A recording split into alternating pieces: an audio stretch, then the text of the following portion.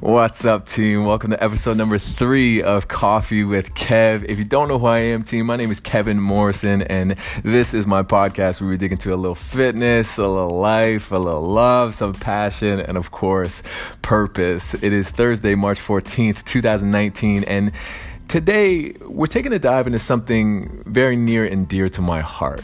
But before we get into exactly what that is, I wanted to touch on something I mentioned in a previous episode that will help steer the conversation in the right direction. You know, when talking about achieving your athletic potential, or your potential in all walks of life, really, you'll find more often than not people give you numbers. Whether that's about making a certain amount of money, or losing a certain amount of weight, or deadlifting such and such, regardless of what the end goal is. And we all have them, and with good cause. You know, it's absolutely of tremendous benefit to have a goal in mind, for sure. I just find that looking at fitness in terms of its ability to help you reach a goal leaves out and is almost disrespectful to the process. Now, I mentioned beforehand that fitness isn't a choice. If you want to improve your quality of life by having more energy, or improving your physique, or having better sex, or the motivation to eat well when your friends are all dropping that second piece of pie at Thanksgiving dinner, or whatever, it's contingent on the effort that you put in. And that can mean a lot of different things. It's not just a lack of effort and falling short. You know, for some of us, that evolves into a very unhealthy relationship with our bodies and the person that we see in the mirror. Or we weigh our self-worth on our ability to perform, and so when, like anybody else, we inevitably fail, it not only affects our relationship with athletics, but can be tremendously damaging to our psyche outside of the gym. Which, of course, is the exact opposite of what we're trying to accomplish in the first place. Now, I mentioned that approach is almost disrespectful to the process, and I say that because if that's why you're here, then your success, so to speak, hinges on whether or not you achieve that goal. It's narrow-minded in its scope, and in defense of this thing that I love so much, that has helped me to grow into the man that I am today, that has helped countless athletes find themselves through years of dedication and perseverance, I gotta say, if you don't love the process for its own sake, then you're in the wrong place. And hey, that's okay. Truly, that's okay. But please go find the thing that you love and give yourself to it. Regardless, if you don't love the process for its own sake, then you're just wasting your time. I love the process. I value the process highly and its ability to teach me what I am and what I'm not. And quite honestly, I'm protective of it, as you can see. And I'm so unbelievably grateful for my ability to move my body in a gym setting with various pieces of equipment and an unlimited potential to challenge myself in so many different ways. When someone comes into the gym and complains about how working out is hard, I gotta say, I can't help but lose my shit a little inside.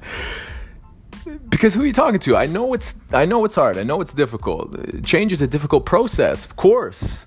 You know, to signal your body to adapt to a stimulus requires an uncomfortable signal to the nervous system that a result of the effort that you put in. So yeah, it's gonna suck a lot.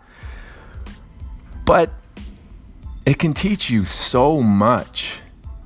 And that's what I really wanted to talk about. I think the humility that we gain from getting our asses kicked as CrossFitters on a regular basis is one of, if not the most telling aspects of this sort of character-driven narrative.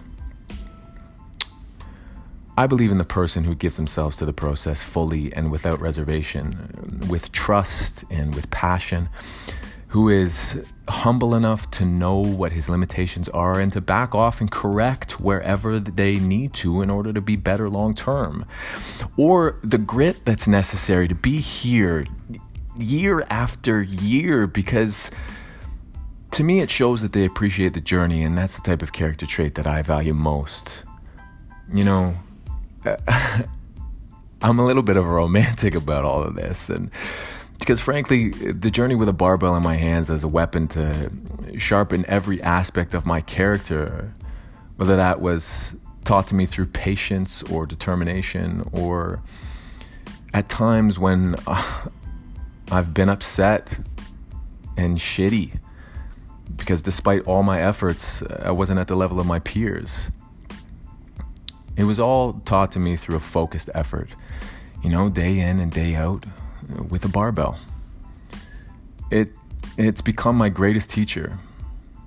It has taught me to overcome adversity and given me a platform on which to do so. It has taught me how my body moves, what my specific mechanical characteristics are, where I'm weak and where I'm strong, and what I need to work on, what to put on hold. It has taught me patience and improved my work ethic. And through a hard-headed approach when I was a young man, I learned that if you don't respect it, it has no problem breaking your back. But if you see it with reverence, it has the ability to build you up like nothing else in the world. My greatest teacher is the barbell, and I love this shit. And so to use it as a way in which to elevate myself mentally, physically, and spiritually is a gift that I hold dear to my heart. Without it, I wouldn't be the man that I am today. And for that, I am forever grateful and excited to see what it'll teach me next. That's all I wanted to say, team. Until next time, Coach Kev, signing off.